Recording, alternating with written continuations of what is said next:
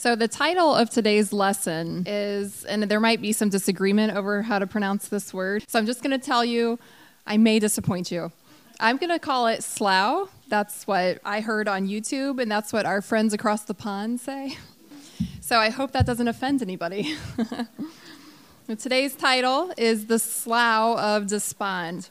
But I want to take a step back in Israel's history from Solomon and talk a little bit more about King David. He was, as I said, a good king. God called him my servant in 2 Samuel 7, and a man after his own heart in 1 Samuel 13. And as a good king, David faithfully served God by shepherding the people of Israel. He led them to be faithful to their covenant with God. He served God as a prophet as well. He spoke God's words to Israel. And he taught them how to love and worship God with the many psalms that he wrote. In the last 2 weeks, we specifically saw how he served God by modeling what their future king of glory would be like, but also by describing that future king in his messianic psalms. So David was a good king, and Israel prospered under his rule. But even so, all was not well. Snakes were creeping into the garden. Though Israel had rest from their external enemies, that other enemy, the enemy within, was alive and well. And even David sinned grievously against the Lord. He committed adultery with the beautiful Bathsheba, impregnated her, and then tried to cover his actions by hastily recalling her husband Uriah back from the battlefield so he could sleep with her. But when that didn't work, he tried to cover his sins another way, by plotting Uriah's murder. So Uriah was one of his best fighters. He was one of the 30 who fought with David.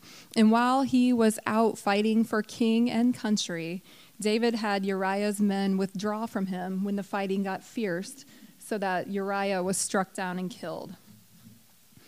In one of the bigger understatements of Scripture, 2 Samuel 11 records that the thing David had done displeased the Lord. And so the Lord punished David like a father would a son. And he sent Nathan the prophet to ask him, "Why have you despised the word of the Lord and done what is evil in his sight?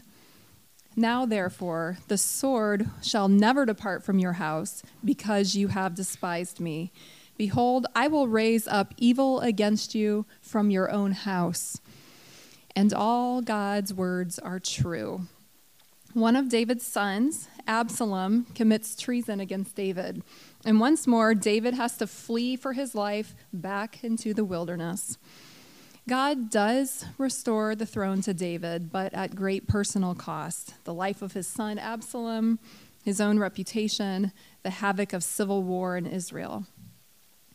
So David sinned grievously, but his sin grieved him. It grieved David as it has grieved God.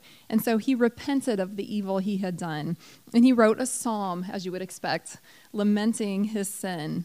And in the psalm, he admits that his heart had been wayward since birth. And he begs God to be merciful to him and forgive his sins. And he asks God to create in him a clean heart. You see, David recognized something that Israel struggled to understand, the depth of the problem of sin.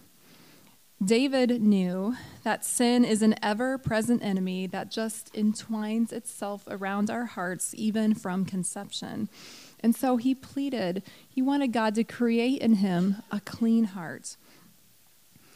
Well, God forgave and restored David. He did take the life of that baby conceived in adultery, but David and Bathsheba had another son named Solomon. So we have a colorful cast of women in the genealogy of the king. And I mentioned the women in particular, not because they are any more colorful than their male counterparts, but because genealogies were exclusively told through the male line in those days. But God specifically mentions these women because he wants us to remember their stories and see what he has done. So there's Tamar, remember, guilty of incest, but still more righteous than her father-in-law Judah. There's Rahab, the Canaanite prostitute who blessed Israel. And then there's Ruth, the Moabitess, former idol worshiper. And now we have Bathsheba. But what we should recognize from these women and their histories is that God is eager and he is willing to forgive sin and even redeem it for his purposes. So powerful is God that he can take sin and really ugly situations and use them to accomplish blessing. But we have to ask ourselves, how is it that God can be so quick to forgive sin when his own law against sin demands death? Well, the prophecies we're going to talk about today answer that question. We're going to see that through the king priest of Psalm 110 and now the suffering servant of Isaiah, God will create a new heart in his people. And we need these prophecies of the king priest and new hearts to give us ballast when we get to the rise and fall of King Solomon. He was just a king and not a priest, so he can't be the one to stand in our place before God and fix our hearts. In fact, Solomon's own heart was very much sin-sick, as we saw 2 weeks ago. And in the latter part of his reign, remember, the prosperous New Eden just comes crashing down when Solomon listens to the voice of his wives. So remember how Adam listened to the voice of Eve in the garden and sinned, and Eve listened to the voice of the snake and sinned? Well, now Solomon heeds the wrong voice, and he begins to worship idols. And the people quickly follow their king, and they once more become entrapped in idolatry and perversity of every kind. As God warned he would do in his promise to David, he punishes Solomon as he would a son. So after Solomon dies, God divides the kingdom into two. And you can see on your handout, I have a rough timeline of the events that we've covered so far from the Old Testament. But this gives you an idea of where we are in history and where we're headed. So the kingdom is divided after Solomon dies, and Solomon's son, Rehoboam, rules only Judah, which is home to Jerusalem and the temple, and then the 10 northern tribes are given to one of Solomon's enemies, Jeroboam. I'm sorry that their names are so similar. That makes it even harder, doesn't it? But Israel has fractured. From here on out, the northern kingdom is known as Israel, and the southern kingdom is simply called Judah. One of Jeroboam's first acts as king of Israel is to make 2 golden calves, which he installs in 2 different locations in the northern kingdom, one in Dan and the other in Bethel. And he tells the people, you don't need to go to Jerusalem to worship God anymore. Behold your gods, O Israel, who brought you out of Egypt. He then institutes his own festal calendar, his own sacrificial system, and priesthood. That's in 1 Kings 12. And reading that account gives me chills, and not the good kind, because we have seen this all before, haven't we? What do you think is going to happen now? Well, God will afflict Israel with all the curses outlined in Deuteronomy 28 because they have broken the covenant. But because he is also merciful, during this time, God raises up prophet after prophet, which he fills with his words and his spirit to warn Israel of the dangerous path they are on. If they don't repent, God won't just afflict them with enemy plunderers and famine and fertility. He will actually expel them from the promised land. He will expel them from the promised land just as he had expelled Adam and Eve from the garden. Exile is their future if they don't repent. They will be led away into captivity under a new oppressor. It's not Egypt this time, but it will be Assyria. Well, not one good king rises to power in Israel, the northern kingdom, not even one. Out of 19 kings, not one of those kings followed the Lord wholeheartedly by turning away from worshiping idols. Well, as the wickedness in Israel grew, so did the power of God's prophets. During this time, Elijah and Elisha are prophesying. And they're probably the most famous prophets we see in the Bible. So much power God granted them that even many years after Elisha's death, a brush with his bones brings a dead man back to life. That's in 2 Kings 13. Well, Ahab and Jezebel are probably the most famous king and queen of the northern kingdom. So we have great power from God's prophets on the one hand, and great evil from the kings on the other. And the clash of these two forces make for some really interesting stories, the kind that you read in your children's Bibles. But things actually get so bad in Israel that Elijah despairs.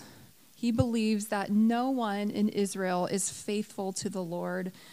But God graciously reveals the truth to him in 1 Kings 19:18, where he says, I have preserved 7,000 in Israel, 7,000 knees that have not bowed to Baal, one of the false gods, and 7,000 mouths that have not kissed Baal. So though most of Israel had joined with the enemy nations and kissed the wrong king, not all of them had done so. And even though Queen Jezebel had killed many of God's faithful prophets, God had preserved 7,000 faithful Israelites. So we can see that even in judgment on Israel, God has not given up on his people. Not all is lost. He has preserved a faithful remnant. Well, the northern kingdom lasted about 200 years, but because of her rebellion against God and because of her poor leadership, the kingdom began to shrink and shrink and shrink. So in 2 Kings 10:32, God says, in those days, the Lord began to cut off parts of Israel. So he shrank its borders by sending enemies to take their lands. And then, in the end, after 200 years of patience from God, he sends them to Assyria. Assyria invades them and carts what was left of Israel off to their exile in 722 BC. That is the northern kingdom of Israel. The southern kingdom of Judah, where a descendant of David sits on the throne of Jerusalem, fares only a little better. Out of 20 kings, 4 of them are really good kings, much like David, and 4 more are moderately good kings. So God preserves Judah a little bit longer because of the influence of these good kings on their people. And, as God will often say throughout the prophets, for the sake of his servant David, he is slower to punish Judah as he did Israel. So even 250 years here after David has died, God is still acting out of love and faithfulness to David.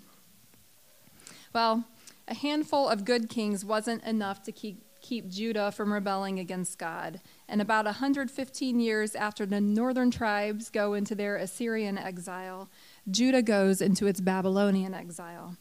In 3 separate deportations, Babylon takes the best and brightest of Judah out of their homeland. And on the final deportation in 586, Babylon, under King Nebuchadnezzar, destroys Solomon's temple and carries all of its wealth off to Babylon. But before any of this happens, so just before Israel, the northern kingdom, is carted off to Assyria, God raises up the prophet Isaiah to prophesy from Jerusalem to Judah, saying, hey, your fate is going to be just like Israel's if you don't repent and wholeheartedly turn back to the Lord. When God commissions Isaiah as his prophet in chapter 6, he tells him that his work will seem fruitless. He's going to have that despair that Elijah had, and that all the judgments he warns the people about, they're all going to happen because the people won't listen to him and they won't heed his warnings. Exile is certain, and he even says the land will be destroyed. So note once more Israel's similarities with Adam and Eve. Adam and Eve were sent out of their home into a world where the ground was cursed and barren. And here Judah is repeating the fall. They sin, they will be exiled from their home, and once more, the land will be destroyed. It will be cursed. Well, Israel's story, like David's song of repentance, teaches us that we all need God to create a new heart in us. Israel couldn't obey. They just couldn't do it. And neither can we. We need clean hearts if we want to return to the paradise of the garden. But in spite of all this sin, God is determined to keep his promises. He will restore Eden. Though he will punish Israel and Judah, their punishment won't be the final word. And we see that. That truth is clear also through the prophet Isaiah. So alongside his prophecies of doom and judgment, an occasional prophecy of incredible mercy shines brightly by contrast. And Isaiah 9 is one of those bright places. So let's look at Isaiah 9 together. It's on page 49 in your workbooks.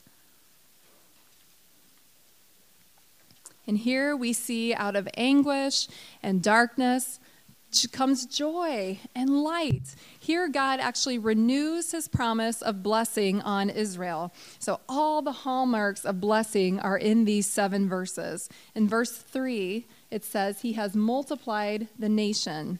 They're going to be fruitful once more. They're going to be many, just as God had promised to Abraham now 1,300 years ago. In verses 4 and 5, they will have rest from their enemies once more. Their enemies will be broken in verse 4. And then in verse 5, all their war uniforms, their boots and their garments, they're going to be burned up because they don't need them anymore. They're no longer necessary. So this helps us see that this prophecy is predicting, like we saw last week, the end of the conflict of the garden. No more war. Burn your uniforms because there are no more enemies. Only rest. With its mention of a joy-producing harvest in verse 3, we think of the reversal of the curse on the ground. Even the ground now will be fruitful. Also in verse 3, we have a picture of the people rejoicing before God, like they were celebrating in God's presence when Solomon built the temple. We see it again here. This is another hallmark of blessing. So all the hallmarks of the Eden blessing are right here in Isaiah 9. Rest, because there are no more enemies and no more conflict. Fruitfulness of the ground, multiplication of the people, God in their midst. And then in verse 6, we see dominion, because one has been born to rule with the heart and character of God. And you can't escape this connection to Genesis. He is born as a baby. This is the promised son of Eve, born to crush the snake.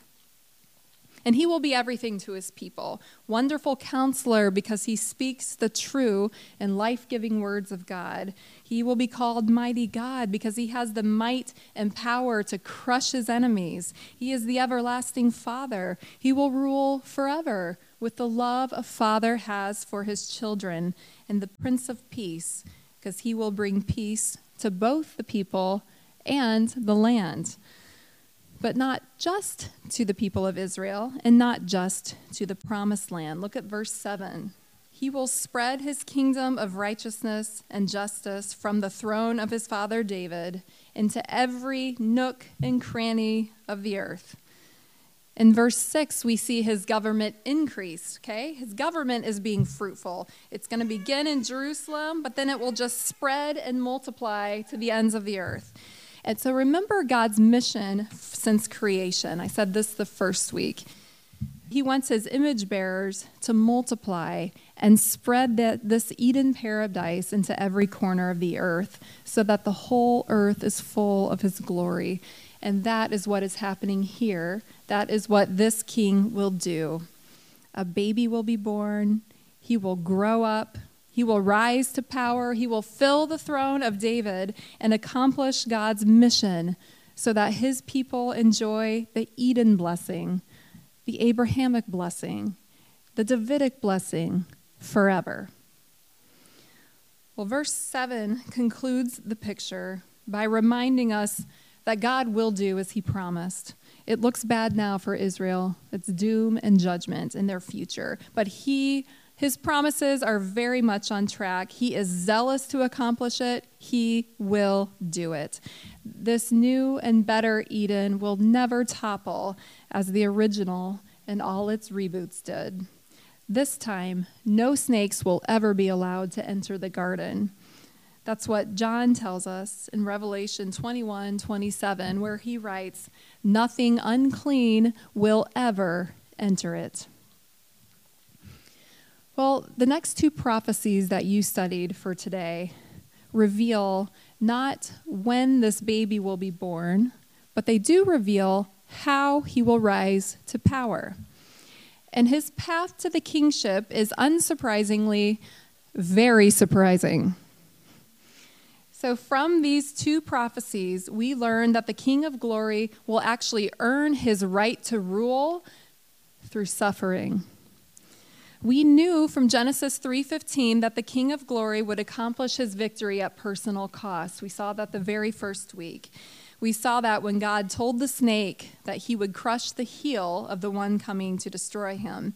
But here in these texts, we see the exact nature of that suffering. In these texts, we find a new title the king priest will wear.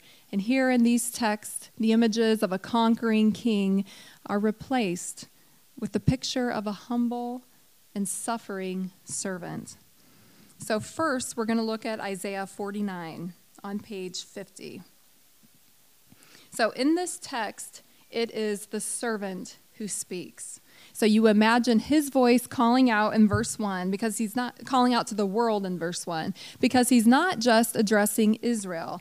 He's addressing the coastlands and the peoples. So remember, peoples, that word is often translated nations. He is speaking to the world. He is moving beyond Israel and speaking to the world, asking them to listen. So we have to ask ourselves the same question. Will we listen to his words? Well, in the second half of verse 1, the servant tells his story, that from the time he was in his mother's womb, God had called him to a specific service and named him.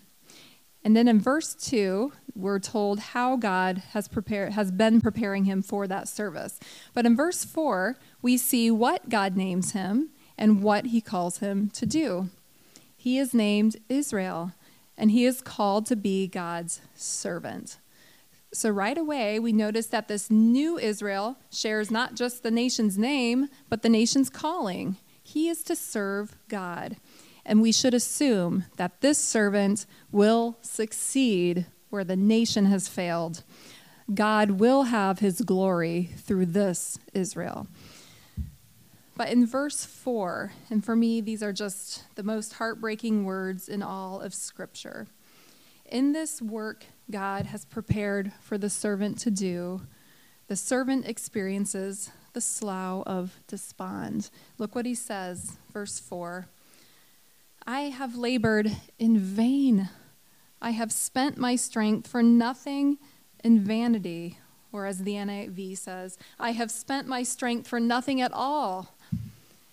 So we see that the servant expends his energy and the strength and the vigor of his youth, but still feels like he has accomplished nothing.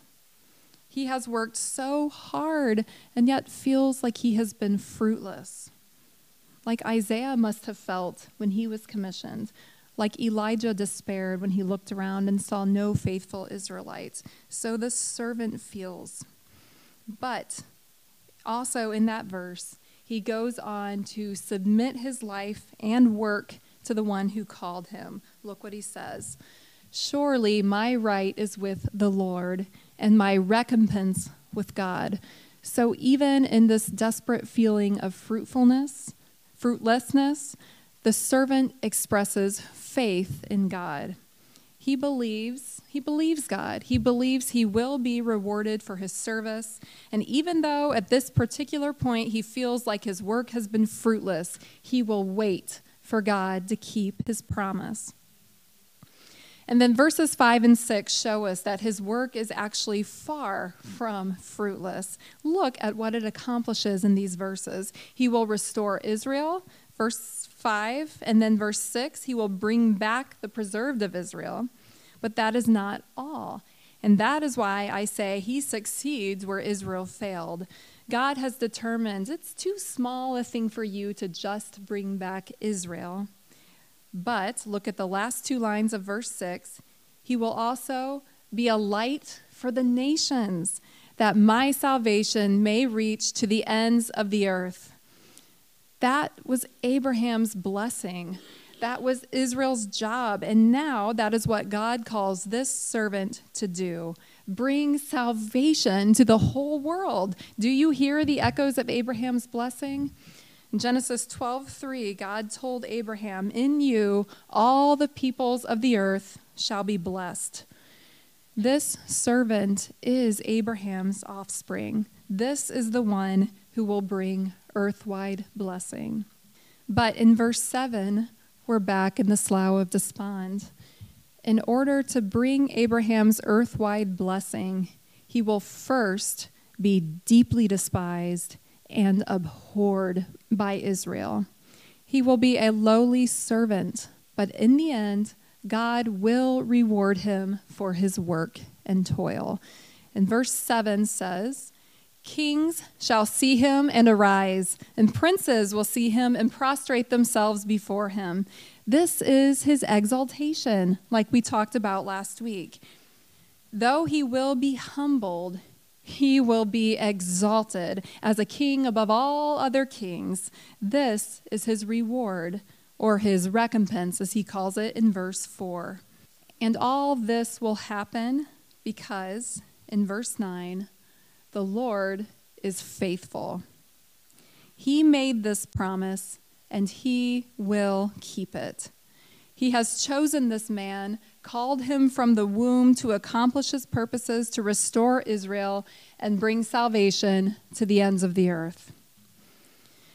You know, we've been accustomed to seeing these nations as enemies of Israel and therefore as enemies of God.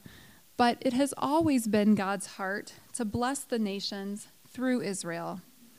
And this servant, whose path to the throne will mirror that of his father David, will be the one to bless the nations.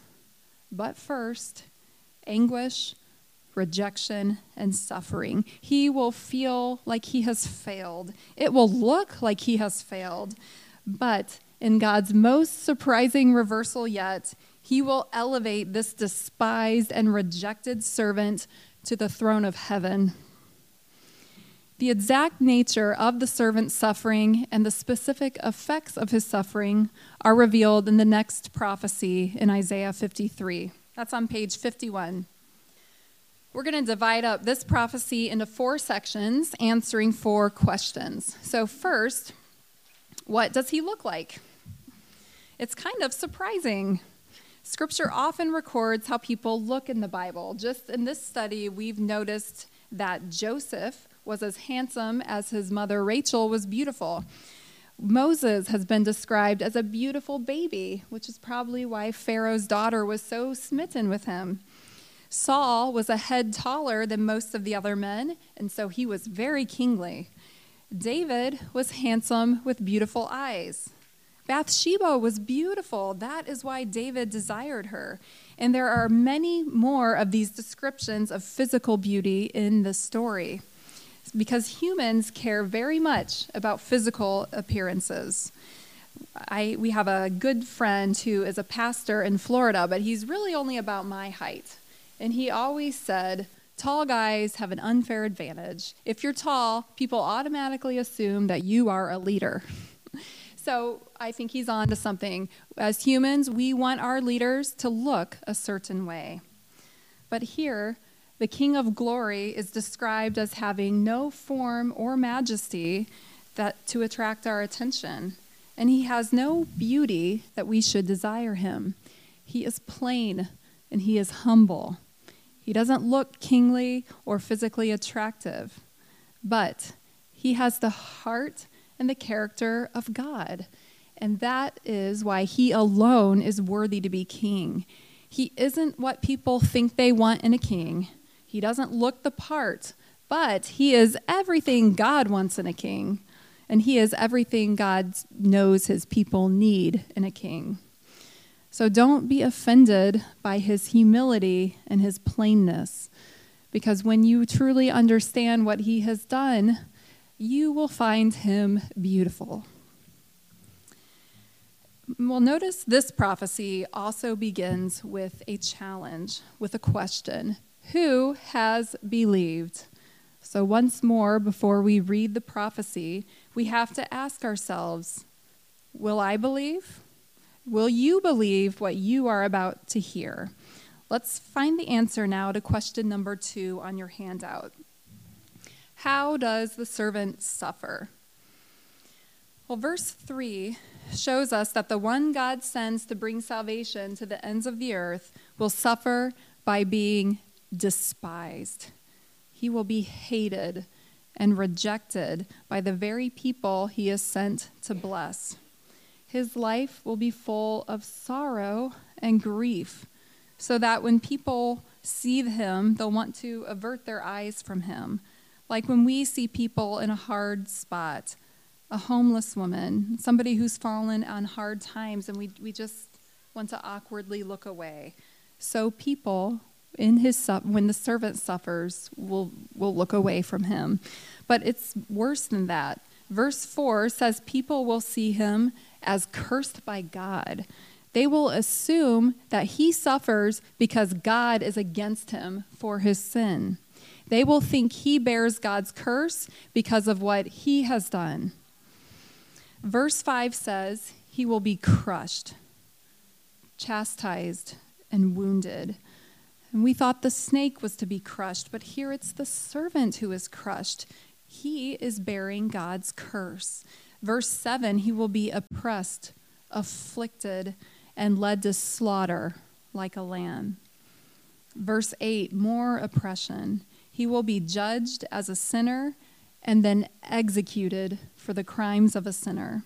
Those words in verse 8, cut out of the land of the living, describe death.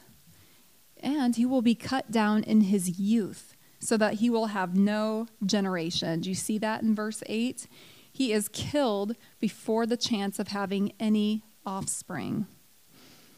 And here we should remember Abel. As Abel died childless, so will the servant.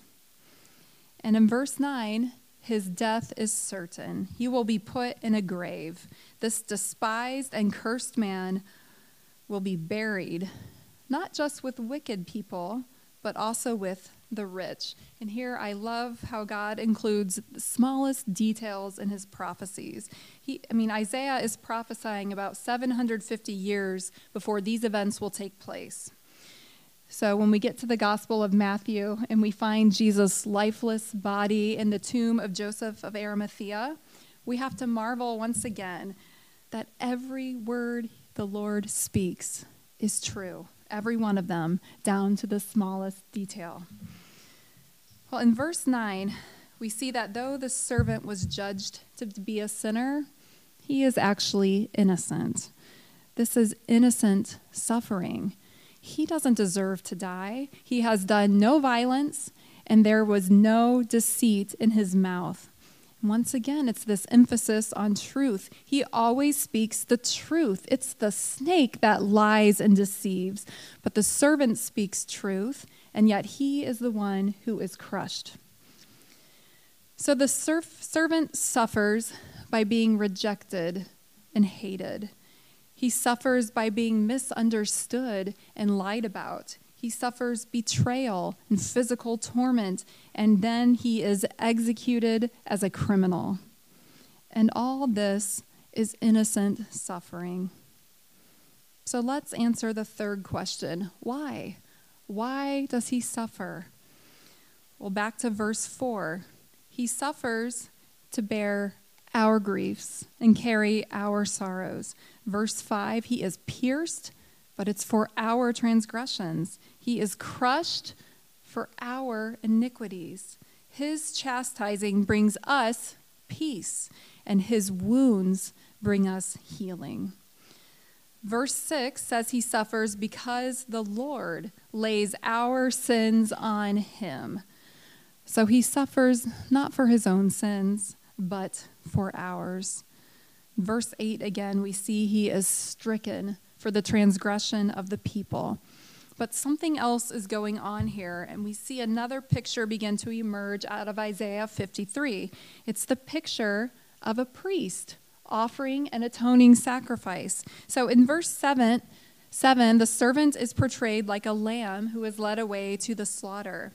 And he is an innocent lamb who will willingly, without any protest, go to his death. And the mention of a lamb should recall the Passover lamb, the lamb Israel first slaughtered way back in Egypt. The lamb whose blood, remember, they posted on their doorframe so that the avenging angel of death would not judge them and take the life of their firstborn son, but would pass over them in peace. So now, the blood of this lamb will cause God's judgment on sin to pass over us in peace. We also see priestly language in verse 10 where it says his soul will make an offering for guilt. And in verse 12, he will pour out his soul to death. So offering, pouring out, these are priestly duties. This is sacrificial language. So we can see that this servant is the king priest from Psalm 110. But as we learned last week, he is not a priest from the failed Levitical line. He's a priest in the line of Melchizedek. And as such, he will not offer the failed sacrifices of the Levitical line. He will offer a superior sacrifice. He will offer his own life. He will pour out his own blood to atone for the sins of the people. Verse 12, we see more of his priestly work. He makes intercession for the transgressors.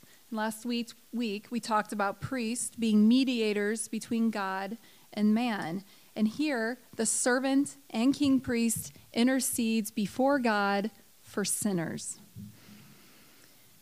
So from this prophecy, we understand that the coming King of Glory will suffer before he is exalted, before he can become king. He suffers in order to bear the curse of sin and death for God's people. God will judge this servant in our place. This servant, as their priest, will offer himself as their sacrificial lamb. But there's more here. God rewards the servant for his toil. And what is that reward? Well, first, life. He gets his life back. He can't enjoy any reward for his work if he stays in that grave. But look specifically at verse 11. It says, out of the anguish of his soul, he shall see and be satisfied. Again, how will he see or be satisfied if he is dead?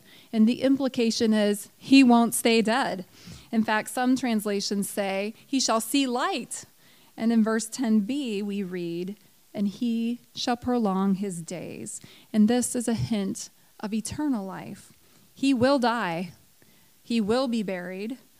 But God himself will bring him back and prolong his days. He will never die again, but he will live forever as the King of Glory.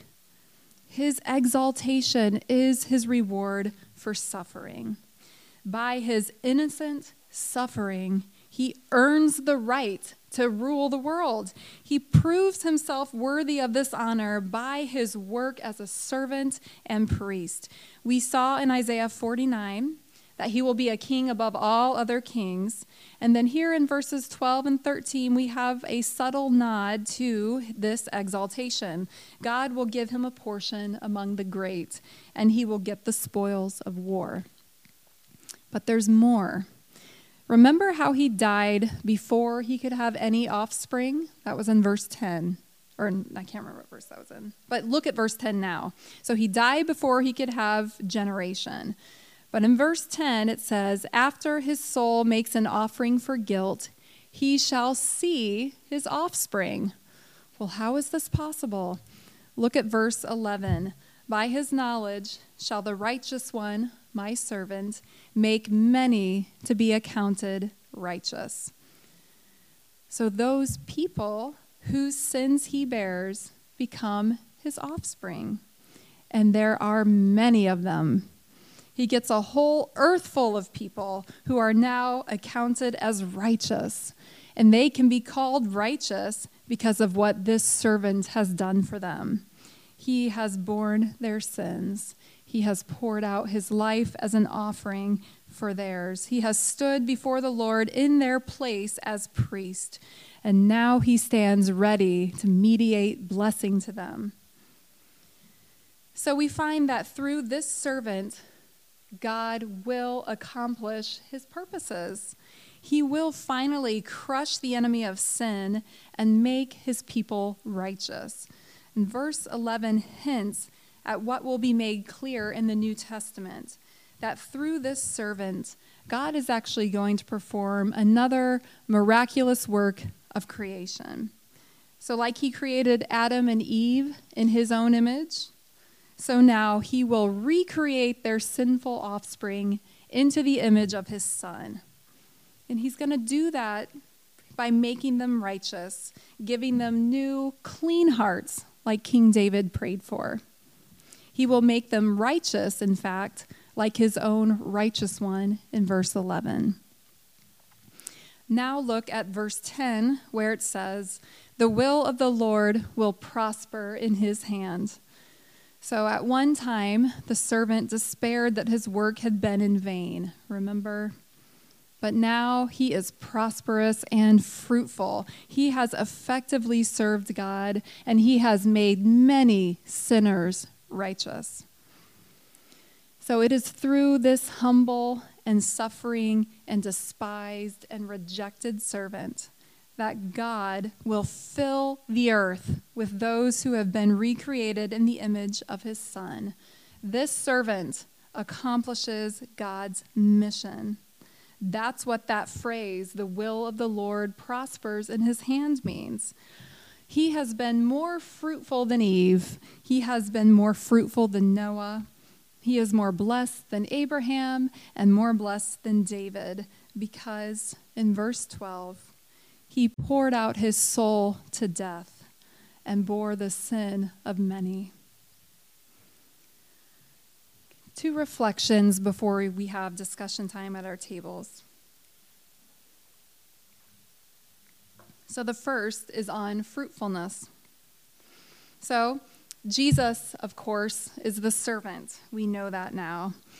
And he had to trudge through the slough of despond. But even so, he went willingly through that slough of despond. He went willingly to his death, trusting that God would keep his promise and make him fruitful. He didn't see the fruits of his labor when he took his last breath. But when God gave him new life, when he raised him from the dead, he gave him everything he had promised. A throne. He was given rule and dominion. He was given a kingdom, a people in his own image. And that kingdom even now is spreading into every dark corner of the earth. If you were at the meeting on Sunday night, you heard how God just recently brought an idol-worshiping family from a remote village in the Indian Himalayas into the kingdom of his Son.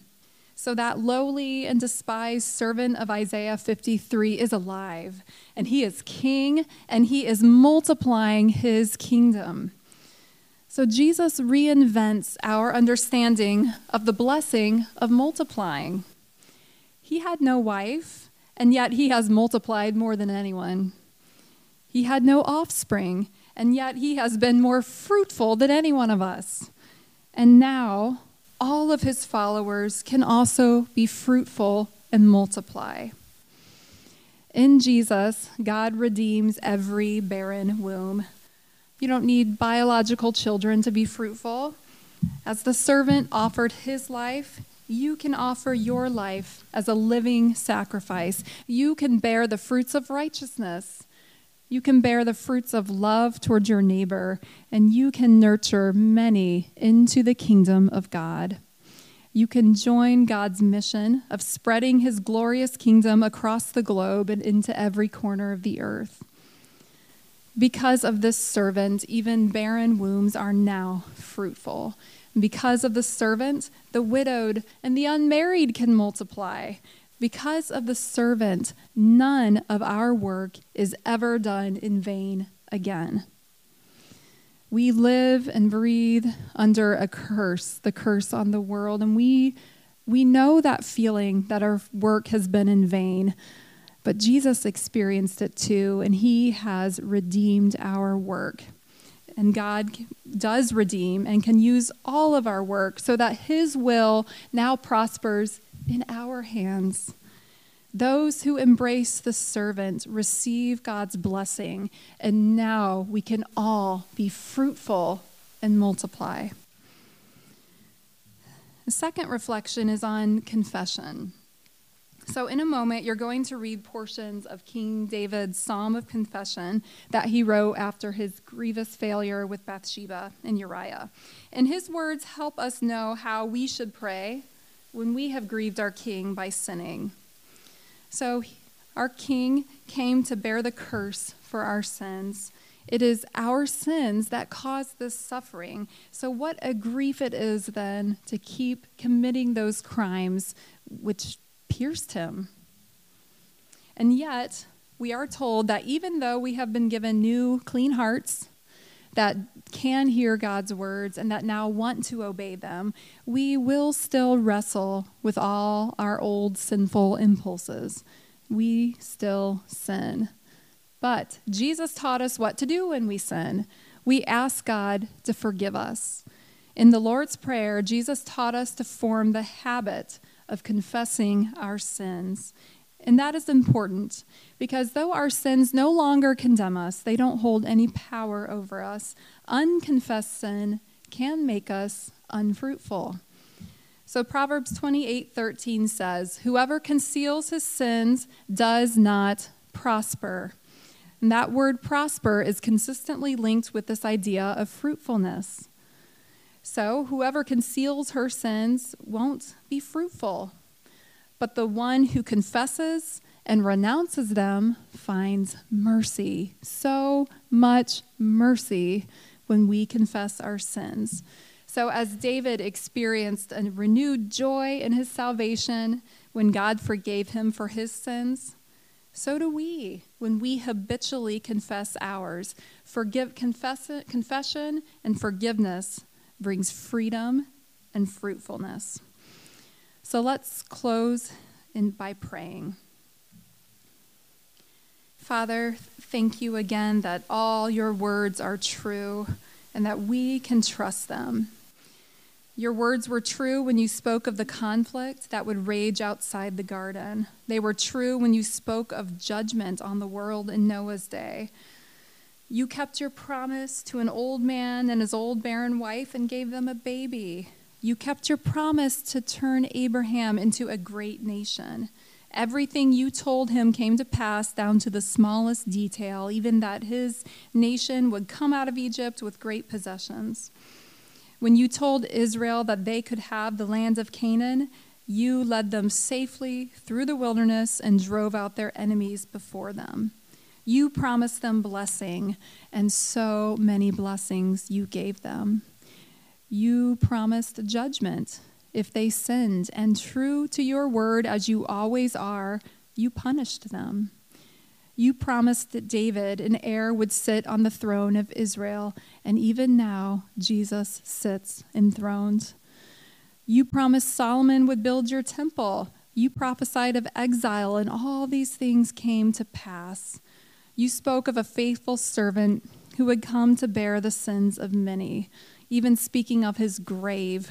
Again, every word you speak is true. So forgive us for not listening and for not believing. If faith comes through hearing your word, give us grace, Lord, to turn repeatedly back to your word so that our faith can grow. Help us to keep listening. And help us crush with our shield of faith the rising doubts and the rebel sighs that creep like a snake into the garden of our hearts. Search us, O Lord, and see if there are any grievous ways in us. Bring those areas to our attention so that we can repent and find mercy and renewed joy in our salvation, and so we can be fruitful all the days of our life. make your will to prosper in our hands. In Jesus' name.